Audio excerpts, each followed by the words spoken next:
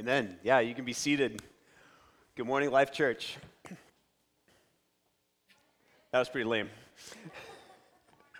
But I'm not going to rebuke you right out of the gate, right? So I'm glad you're here. Welcome to worship with us. I'm glad to see you. Whether you're in the room with us or participating online via our live stream, we're really grateful that the Lord has brought you to worship with us today. This is a big day here at Life Church for a number of reasons. We get to celebrate the Lord's Supper today, and we always come into the room eager to do that and excited about that opportunity. We witnessed the Lord's grace through the ordinance of baptism in our 9 a.m. service this morning, and we're going to get to share that with you via video in this service, and so we're excited about that. And then today was also the day that Life Kids, our ministry to children up through 5th grade, relaunched, and so for the first time since mid-September, since mid-March, we welcomed kids back into the clubhouse, into our preschool rooms over on that side of the building, and we were just really grateful for the opportunity to do that at 9 a.m. this morning. Now, if you're a parent or a grandparent, we hope that you've been able to stay in the loop about what the registration and check-in protocols look like for all of that. And so if you're interested in bringing your kids back to Life Kids, just make sure that you're aware of what you need to do in advance to save your spot there and then to be a part of that when the time comes. But we also want to recognize that there are a lot of families who just aren't quite ready for Life Kids yet, and we want to say that's okay. We're glad that you're here. And parents who have been bringing kids into the auditorium, into the worship gathering, you've been doing a great job. We want to encourage you to continue to do that if that's what you feel like is the right thing for you and for your family. And I'll just tell you that we will never be upset about a loud or rambunctious child in the auditorium during the worship gathering. I will never be upset by a loud or rambunctious child while I'm preaching because, listen, we're a family, and sometimes families have loud and rambunctious children. And so we're glad when that happens, and just want to encourage you to keep doing what seems right and wise for you and your family in this season. Having said that, we were thrilled this morning to be able to open the doors to Life Kids again, and it was great to have the energy in the building that translated to as 50 or 60 children were over there. And man, I just wanted to make sure that we took a moment to pray this morning for the relaunch of Life Kids. And I say that, of course, we want to pray that the Lord would allow us to, handle that with safety and all of the extra measures of precaution that are necessary in this particular season to be welcoming somewhat large groups of children back into our facility. But even more than that, we wanted to take a moment to pray for Life Kids this morning because we believe that what the Lord is allowing us to do in Life Kids matters eternally. Right? We believe that the children the Lord has brought to our church, hundreds of children that the Lord has brought to our church, that this is not a small matter, but is indeed a great privilege that we should steward wisely and carefully and well as a church. And we believe that what we do in Life Kids matters eternally, that their souls are at stake, because no child, regardless of whether or not he or she is born into a Christian family, no child is born immediately into the kingdom of Christ just by magic because of the fact that their parents happen to attend church. No, children come into the world lost sinners in need of a Savior, just as you and I are lost sinners in need of a Savior. And so the work of our disciple makers, it is an eternally consequential and significant work. And so we should pray that the Lord would be, through the ministry of Life Kids, opening the eyes of young children to see the truth of the gospel, opening their hearts to perceive the beauty of Christ and what he's done for us. We should be praying that the Lord would empower our disciple makers to proclaim truth to them. We should pray that he would, yes, be allowing us to keep people safe and healthy, but even beyond that, we should be praying that he would allow us to capture the hearts of these young children so that they would be raised to know and love and follow King Jesus. That's the great privilege that we have as a church when it comes to the young children that the Lord has brought to us. And so let's take a moment this morning just to pray that God would make that ministry effective again as we're able to begin to walk in it again this morning. Pray with me, church. God, we are so grateful for the young families and the young children that you have brought to us as a body. We're so thankful for the opportunity that began again today for us to sow into their lives the seeds of your word, to plant the gospel deep in their hearts. And Lord, we pray that you would make that work effective. Yes, God, we ask that you would keep children safe and healthy in this season. Yes, we ask that you would continue to make us diligent when it comes to health screening and cleaning protocols. And we pray that never would we be negligent about those things. But Lord, we recognize that those things are not the end. They're simply a means to the end. And that is, we desire to see the young children of our church family come to know and treasure and love your Son, Jesus, and to live their lives for him. And so we pray, Lord, because only you can do that, we pray that you would move in a mighty and powerful way through the ministry of Life Kids and in the families in our church body as we come together to disciple the children in our church family. Thank you for the opportunity today and to begin to walk in those rhythms in a fuller and truer way. And we pray that you would bring much fruit from that ministry in the season that is ahead. We pray these things this morning in Jesus' name. Amen. All right, now we can turn to the book of Philippians. If you have a Bible with you or a way to get the Bible on a device in front of you, we're going to be in Philippians chapter 1 this morning. Last week, we jumped into a new teaching series in this book. We're going to spend a few months this fall walking through the first 2 chapters of Philippians, and then we'll take a little break for the Christmas season and come back in the new year, Lord willing, to look at the 3rd and 4th chapters of this book. But we dove into one of my favorite letters in the New Testament, and a book that I think is going to help us just immensely in some key ways in this particular season of our lives and in this particular season of the church's life. It was 12 months ago, thereabout, that I and my wife were processing the opportunity to respond to Life Church's call to leave our home in Lincoln, Nebraska, and to move here to Salisbury, North Carolina, to serve you.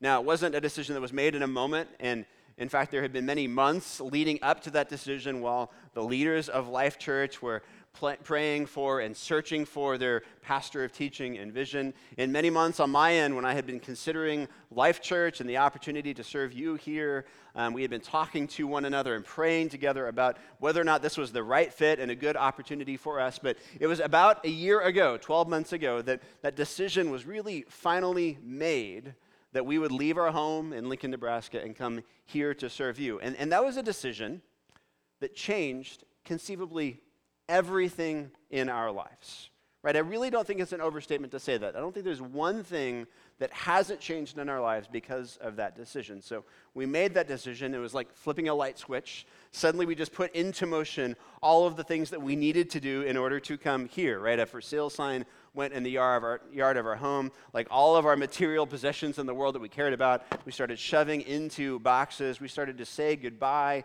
to the friends who were like family to us in the community that we had lived in. We began to shepherd our children through the process that it was going to look like to leave the home that they knew and to move into and plug into a new home.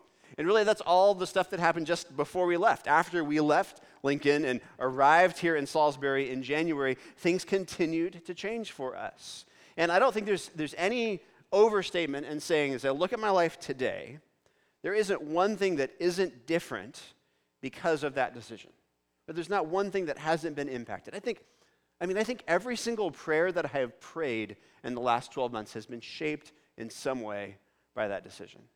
Every relationship with every person that I love and care about in my life, it's different today because of that decision. All of my hopes and dreams and ambitions for the future, not just for myself, but for my wife and for my children, they're all different today because of that one decision. That was one decision in our lives that changed every conceivable thing. Everything that I can think of or imagine is different because of that decision. In a small way, that illustrates the point of the book of Philippians. The Apostle Paul writes Philippians, a letter to the church in Philippi, and his main burden in writing this letter, the main thing that he wants to convey to his people there and to teach his people there, is that the gospel of Jesus Christ changes everything. Gospel. That means good news. So when we say the gospel, it's the good news that God has worked through the life and death and resurrection of his son Jesus to save sinners from their sin, to bring sinners to himself, into his family, as citizens of his kingdom. That's good news that God has done that he's worked, that he's moved in history and in our lives. And Paul, he picks up his pen to write the letter of Philippians to say that good news changes everything. And as we walk through the 4 chapters of this book, we're going to see that. We're going to see how the gospel changes every prayer, every relationship, every hope, every ambition, every occupation, every marriage, every child. It changes everything. And even today, as we look at chapter 1, verses 3 through 8, we're going to see illustrations of how the gospel has changed even Paul's own life, how it's shaped him and formed him in a specific way. And then we'll consider how the Lord might shape us in those same ways by his gospel. So let's read Philippians 1, 3 through 8 this morning, and just consider how the gospel changed Paul, how it changes us, because it changes everything. The word of the Lord this morning. Paul writes to the Philippian church, he says, I thank my God in all my remembrance of you, always in every prayer of mine for you all, making my prayer with joy because of your partnership in the gospel from the first day until now. And I am sure of this, that he who began a good work in you will bring it to completion at the day of Jesus Christ. It is right for me to feel this way about you all because I hold you in my heart, for you are all partakers with me of grace, both in my imprisonment and in the defense and confirmation of the gospel. For God is my witness, how I yearn for you all with the affection of Christ Jesus. Church, this is the word of the Lord for us this morning. Now, I think these few verses are massive in the vision that they give us for the Christian life. They're massive in the vision that they give us for the church of Jesus Christ. They're massive in the ideas that they put before us. I'd long to be able to spend weeks and weeks on each of them, but we're going to look at just 5 ideas that are here. We're going to see 5 ways that the gospel has changed Paul, and then we're going to consider how in each of those ways we might be changed by the gospel as well. The first thing I want to point out is Paul's gospel-fueled gratitude. His gospel-fueled gratitude. Look with me at verses 3 and 4 again. Paul, he's writing, he says, I thank my God in all my remembrance of you, always in every prayer of mine for you all, making my prayer with joy. And so what I want you to hear is that every time Paul prays for the Philippians, right, in all his remembrance of them, and all his prayers for them, those prayers are characterized by gratitude, by thanksgiving. Those are the overriding themes of his thoughts about the Philippians and his prayers for the Philippians. He thinks and prays thankful thoughts and prayers. And what I want to put before you this morning is that is not the natural inclination of the human heart. And that to pray and think in patterns of gratitude like that can only be possible because of the gospel. So what's the relationship between the gospel and gratitude? Well, to begin with, we should recognize the fact that the human heart is primarily inclined not towards gratitude, but towards bitterness, entitlement, jealousy, those kinds of things, right? Resentment, that's the natural shape of the human heart. If we look at ourselves apart from the Lord's work in our lives, the things that are most natural to us are not to overflow in thanksgiving for what we have, but rather what's most natural to us is to focus bitterly on what we don't have, right? We think much more about what isn't in our hands than what is in our hands. That's just who we are naturally. And so imagine just some illustrations of this.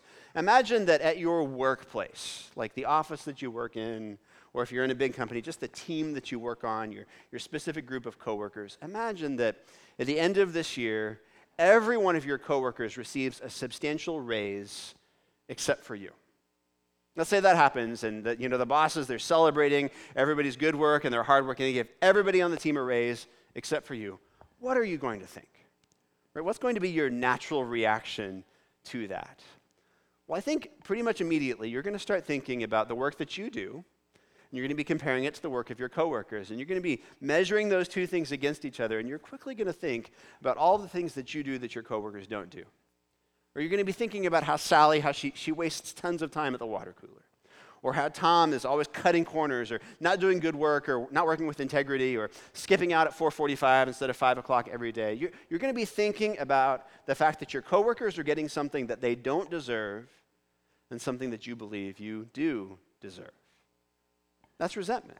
And that would be, in that situation, I think, the natural response of the human heart. Or think about a slightly similar but different scenario. Let's imagine that at the end of this year, your same workplace, you're given a good, sizable cash bonus for the work that you've done this year, right? Your boss comes to you and says, hey, I want to celebrate the work that you've done this year. Enjoy this bonus on the company. And you do. You're grateful even for that bonus. Like you use it to spoil your kids or to take a trip or to pay off your credit card or whatever, but you're grateful for it when it happens, right? You receive that with joy and with gratitude. But then the next year rolls around and you work just as hard, maybe even harder, motivated by that bonus. And if no bonus comes, what are you thinking a year later? You're not thinking, man, I'm so grateful for that bonus I got a year ago. You're thinking, I really feel like I earned that again. I really feel like I deserve that again. That's entitlement, bitterness, resentment. And that is the natural shape of every human heart. Right? Our hearts are not naturally pointed towards what we have. Our hearts are naturally pointed to what we don't have that we feel like we deserve. All of us, all the time. That's the natural state of my heart. That's the natural state of your heart. In fact, I think as you sit here right now, you can probably think about some ways in which you've been longing for something that you don't have, and maybe even bitter about what you once had that you don't have anymore. Right? That's just the shape of our hearts. But what I would lay before you this morning is that the gospel profoundly changes the shape of our hearts so that we can walk in gratitude, so that we do walk in gratitude. See, gratitude, it's the opposite of resentment and bitterness and entitlement. And it's also one of the surest signs of a heart that has been changed by the power of the gospel.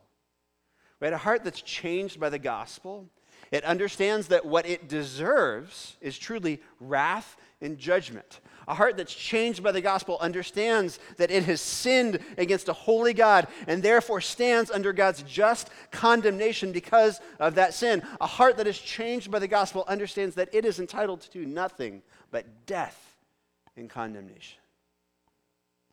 But then a heart that's changed by the gospel also understands that it has received, because of the Lord's kindness and because of his free grace, Ephesians 1 says, every spiritual blessing in the heavenly realms in Christ Jesus. In other words, everything that God could give you, he's given it to you by his free grace. A heart that's been changed by the gospel realizes that there is therefore now no condemnation for those who are in Christ Jesus. That's the heart that has received the gospel and understands the gospel and has been changed by the gospel. It's marked by those things. And so it knows that Jesus, he took what we actually deserve, right? The entitled, bittered heart thinks about what it thinks it deserves that it doesn't have. The heart that's changed by the gospel, it knows that Jesus has taken what we actually deserve, God's punishment for our sin, and given to us what we could never earn or ever deserve, his righteous reward for living a perfect and sinless life. And a heart that's been changed by the gospel, it so understands these things that it is itself transformed and therefore inclined toward gratitude in all of life. And so I say that this morning, and I say it just to ask you, like, how do you measure the state of your own heart today? Do you find yourself growing in gratitude? Or do you find yourself stuck in bitter resentment or entitlement? See, church, a sure sign that God is at work in us, a sure sign that we are growing in grace, a sure sign that we've understood the gospel is that we are growing not in resentment, but in gratitude, not in entitlement, but in thankfulness. And we see that in Paul. I thank my God in all my remembrance of you, he says. In every prayer of mine, thanksgiving for the Philippians is on Paul's list. That's only because of the gospel. The second way we see Paul shaped by the gospel here is in terms of a gospel-shaped joy that he walks with. I mean, he said that in verse 4. In every prayer of mine, praying for the Philippians, he's making his prayer, he says, with joy. In other words, he's not praying out of obligation. He's not praying because he feels like he ought to. It's not this empty religious prayer, right? He's praying sincere prayers of gratitude, but he's praying them with joy. What he prays is thanksgiving. How he prays, it's with joy. He's praying joyfully, not reluctantly, because the gospel has produced a joy in him.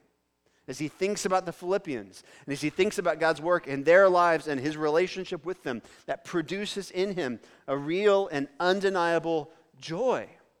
And friends, I have to tell you, that's actually incredible to consider because we'll see this a little bit in verse 7, but more in the paragraphs that are ahead of us. Paul writes this letter to the Philippians from prison. Right? He's writing these letters while chained to a Roman prison guard or confined to a Roman prison cell of some kind, right? So his circumstances are not awesome. Like he's living in a season of trial and suffering. His faith is being tested. Yet still in that season, in that moment, he has joy. And it's a joy that is not in any way tied to his earthly circumstances. See, that's a lie that we often believe from our enemy. We often believe the lie that the key to joy in our lives is us in a different set of earthly circumstances. We think that if we could just change our earthly circumstances, then we would have joy. And so we think what I need for joy is me plus a different relationship, or me plus a different job, or me plus better behaved children, or me plus fill in the blank, right? And we just think if we could take me and move me to a new set of circumstances, then I would have joy. Usually those circumstances involve something bigger, right? We just think, man, if I could just have my life, but with a bigger bank account, or my life, but with bigger muscles, or in a bigger house, or whatever, then finally I would have joy. But that is, friends, a lie. Because the key to joy is not you in a different set of circumstances. Scripture tells us that the key to joy is applying the circumstance of the gospel to every earthly circumstance. Let me explain what I mean by that.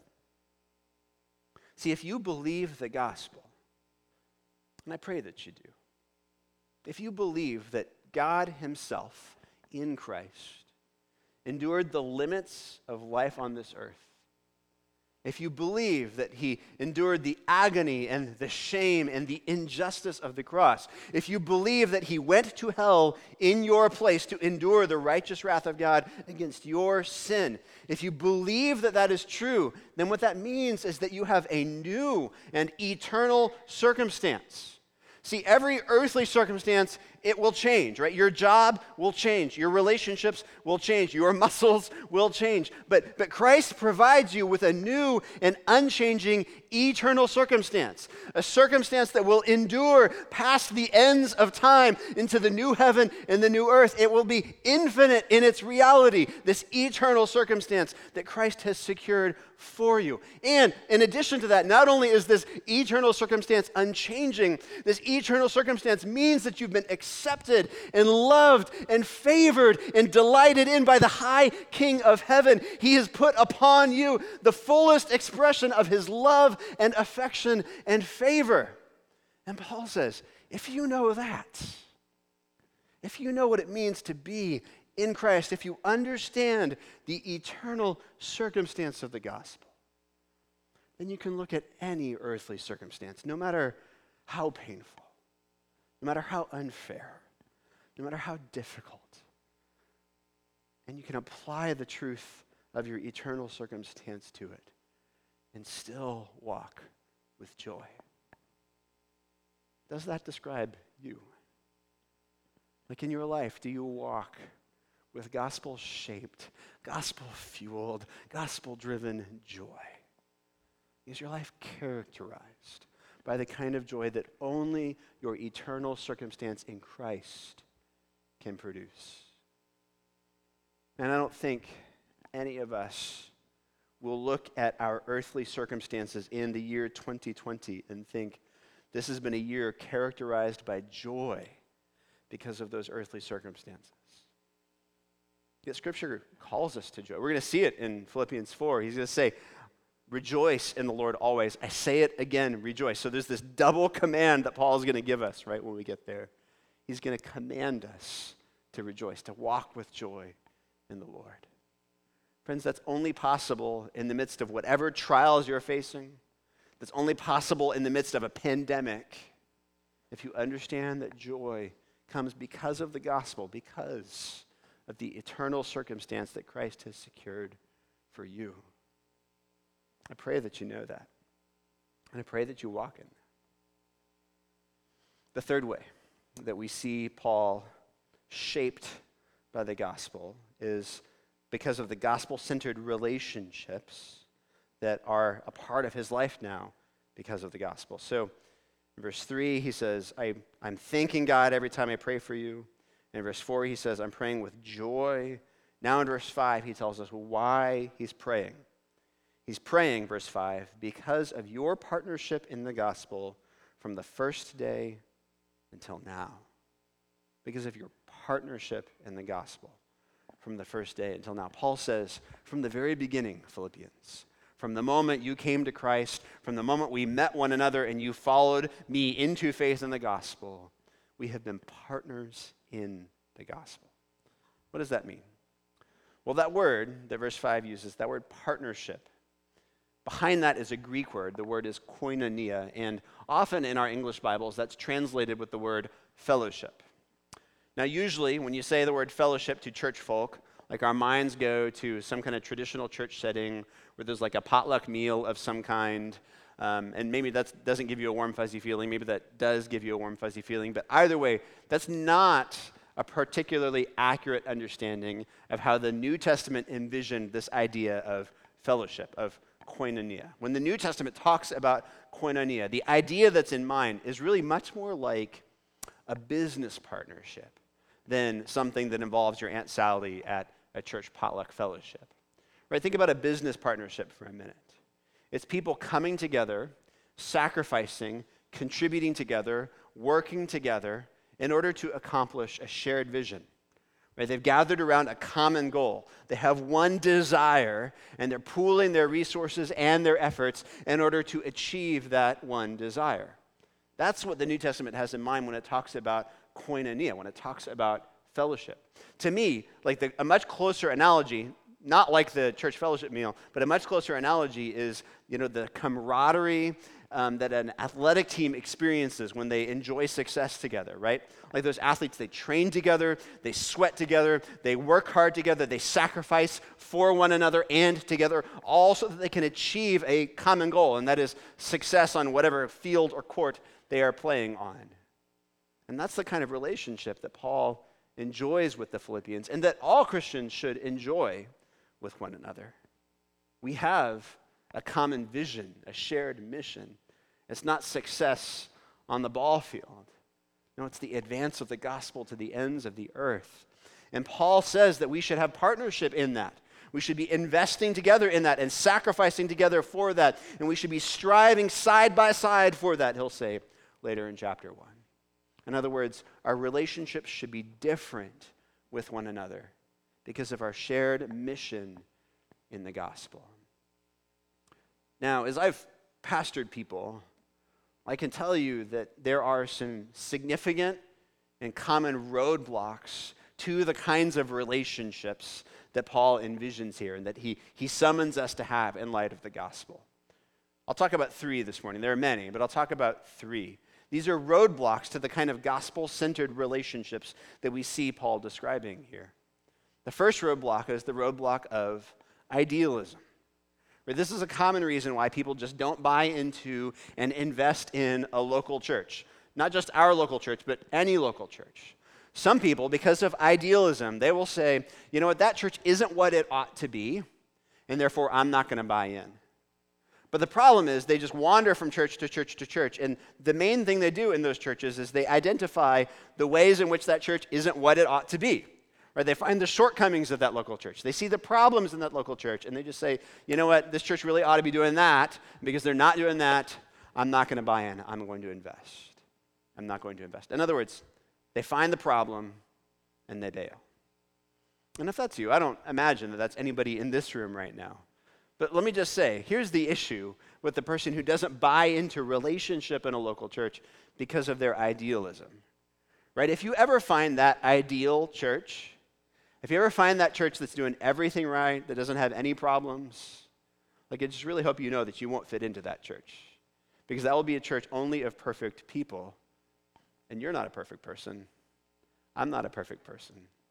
See, the reasons we struggle to reach the ideal is because we're sinners. But the very fact that we're sinners is what brings us into the local church in the first place. Right? The fact that we're sinners doesn't disqualify us. It's actually the realization that we need to have in order to be qualified to belong here. We need to recognize our problem and recognize that Jesus is the solution to that problem, not some local church. And so once we get over that hurdle of idealism by recognizing that every church is a gathering of broken and imperfect people, then we can enjoy the kind of gospel-centered relationship that we see Paul commending here. The second roadblock to that relationship, I'll call it the roadblock of sensationalism. This is the person who is just looking for that perfect experience, right? They don't find Christian community scintillating enough. They're always looking for something more, something dynamic, something that moves them. And so they move from relationship to relationship to relationship, hoping to catch lightning in a bottle, right? It's the fear of missing out. And if they don't feel it here, then they're going to keep moving on until they find some place where they feel it. But of course, that's a fool's errand. They never find what they're looking for. If you're a sensationalist like this, and I just want to call you back to the profound beauty of any group of sinners gathering together and remaining in relationship together despite their sin because of the gospel. I mean, the simple fact that we gather as a church, the simple fact that we have prioritized gathering as a church in the midst of a pandemic, the simple fact that there are men and women here who are giving their lives to the young children of our church despite the pandemic, all of these things are so profoundly beautiful if we think about it. We're sinners in need of a Savior, and we would never long for a community like this if the Lord didn't call us to that. And so the gathering of any church really is remarkable. The third obstacle to real, meaningful, gospel-centered relationships is just good old-fashioned consumerism. It's people who see the church as a way to get their spiritual needs met, and that's it. And so rather than plugging in to serve, rather than giving of their lives and contributing to the work of the ministry, they just come and take and take and take. They're not committed to the church's mission. They're simply committed to what they can get from the church. But what I hope you know, brothers and sisters, is that the gospel calls us to so much more than that. I mean, the gospel calls us to a gospel partnership with one another, where we come alongside one another with a shared mission and a shared vision to take the gospel to the ends of the earth, to plant the gospel deeply in the city of Salisbury, in Rowan County. The gospel calls us to live life with one another in such a way that we encourage one another and sharpen one another, and when necessary, rebuke one another so that we can better take the gospel to the ends of the earth and plant it deeply in the city of Salisbury. And I'll be honest and say that I stay awake at night dreaming about what Life Church could be if we all invested here as partners, as co-laborers in the work that God is doing.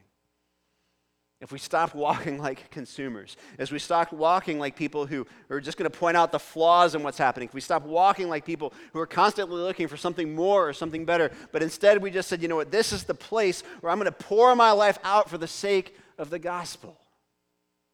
Just wonder what the Lord might accomplish through us if we did that. Contrary to the way a lot of us live our lives, a local church is not an event that we attend as members of an audience. No, a local church is a group of coworkers who live for the gospel and share the gospel all week long as the church scattered, and who then come together on the Lord's Day as the church gathered to love and encourage and to support one another in our shared mission to take the gospel to the ends of the earth. Just imagine what the Lord might do through us if we all realized that and lived in light of that. The fourth thing that we see here in Paul, changed by the gospel, we see in him a gospel-driven hope. Look with me at verse 6. He says, "And I'm sure of this, that he who began a good work in you will bring it to completion at the day of Jesus Christ." Now, there's a lot that I need to say about this verse. I'm going to save some of it until we're in chapter 2, where some of these same ideas come up again. But let me just make this point today. Paul walks and thinks and lives with a deeply rooted, gospel-driven hope for the Philippians. He knows that because God has done a work in them, that God will finish that work. He's going to finish what he started. Now, what's the work that he's talking about? It's the work of their salvation. He knows that because God began the work of saving the Philippians, he's going to finish the work of saving the Philippians. In other words, he knows that the entire Christian life that the Philippians are walking in is of grace. And so just as the Lord, in his grace, set his favor and affection on the Philippians when they came to Christ, he knows that the Lord will continue to set his favor and affection on the Philippians until the day of Christ. That is the day when Jesus returns to judge the living and the dead. And so Paul has massive hope for the Philippians. That's not hope that they're going to get their lives in order. That's not hope that they're going to figure things out. That's not hope that they're going to pull themselves up by their bootstraps and make something of themselves. And simply hope that God, who has loved them and shown them grace from the very beginning, will love them and show them grace until the very end, because God finishes what he starts. The fifth thing, the fifth way that the gospel has shaped and changed Paul, we see it in his gospel-formed affection for the Philippians.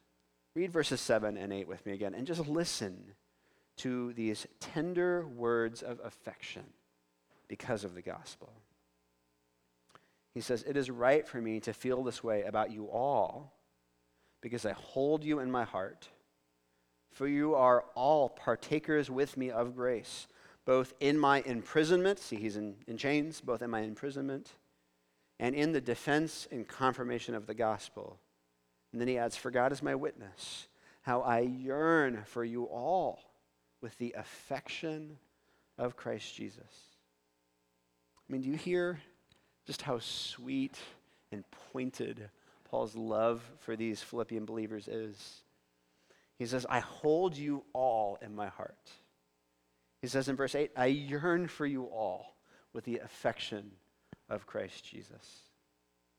And to me, the most significant word there is that word all, right? He's talking about all of the Philippians. There's not one of the Philippians about whom he does not feel this way. And that's incredible, because I'm sure that more than one of the Philippians was a pretty high-maintenance person, right? I'm sure that there was a member of the Philippian church who kind of got underneath Paul's skin and rubbed him the wrong way. I'm sure that there were times when he was kind of frustrated with one or more of these Philippian believers, yet he still says, "I love all of you this way. I hold all of you in my heart. I have the affection of Christ Jesus for all of you, and I yearn for all of you." In other words, Paul is simply saying that the gospel has produced in him a love for each and every one of these people. He sees every one of these people as a person for whom Christ died. He sees every one of these people as a redeemed child of God. He sees every one of these people as saints through their union with Christ. He sees every one of these people in light of what God has done for them in Christ. And that moves him to love these people just as Christ has loved these people. 1 Corinthians chapter 13, where Paul's writing to a very different church, and not about marriage, by the way, not about a wedding ceremony. But in 1 Corinthians chapter 13, Paul talks about love. And he says to that church in Corinth, if you have every spiritual gift imaginable, if you have every gift of the Spirit, but you don't have love for one another, then you're like a noisy cymbal and a clanging gong. He says if you have everything that you could have but love for one another, then it's pointless, worthless noise. Jesus told his disciples, the world outside, not the church, the world outside the church, they're going to know that you're my disciples by your love for one another. In other words, because of your affection and love for other members of the church, you will commend the gospel in your witness of the gospel. Often we think about that the other way. Often we think that the way that we're going to win the world, the way that we're going to testify to the gospel to the ends of the earth is by loving the people in the world. We're going to love the people who are in need in our community. We're going to take love of the gospel to them. And we should do those things. But we should also recognize the fact that Jesus tells us it's actually the opposite that will testify to and commend his gospel the most. It's not the way that we love the world that's going to make the world take notice. It's the depth of our love for and affection for one another that's going to make the world take notice. And so as Life Church here in Salisbury, we should just imagine what our witness might look like if we loved one another like we see Paul loving the Philippians. We should imagine what the people of Rowan County might come to believe about Jesus if they saw us loving one another in a way that looked like the way Jesus loves. We should imagine that. And then we should look to the gospel, where we see the perfect example of perfect love, where Jesus laid down all of his rights and all of his privileges to come to earth, to live among us and to die for us. He entered into our mess and he knew our pain so that he might raise us to new life in him. We should look to the fact that it took love unimaginable for him to do that. And may we then love one another with that same love, with, as Paul says here, all of the affection of Christ Jesus. Pray with me, church.